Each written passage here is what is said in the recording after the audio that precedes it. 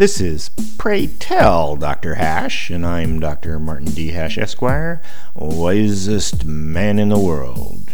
'Cause the competition just ain't that tough. And these are things I wish someone had told me. Today's topic, achievement. Most achievements don't mean much anymore. Education, travel, entrepreneurship, all have lost their luster for a variety of reasons, mostly to do with the internet.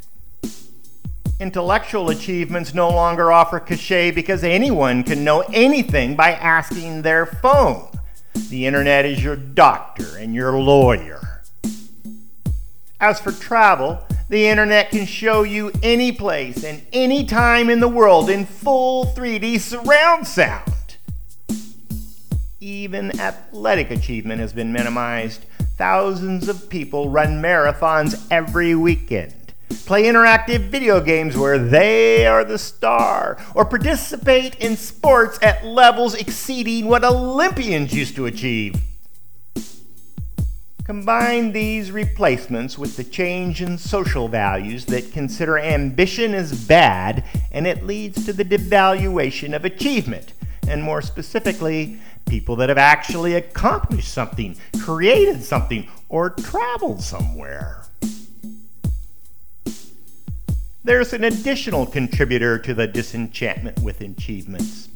Because many people are told from childhood that they are special and unique, combined with the handing out of advanced degrees for virtually any ridiculous subject, people think they could have achieved degrees, licenses, travel, creativity, if they just had the inclination, time, money, luck.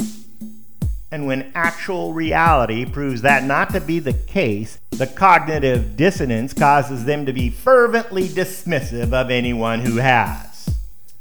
Also, achievement is not like wealth. Not anyone can do it. So by comparison, those that have achieved lower the perceived value of everyone around them. Of course, hostility is the reaction. For more, see my website at martinhash.com.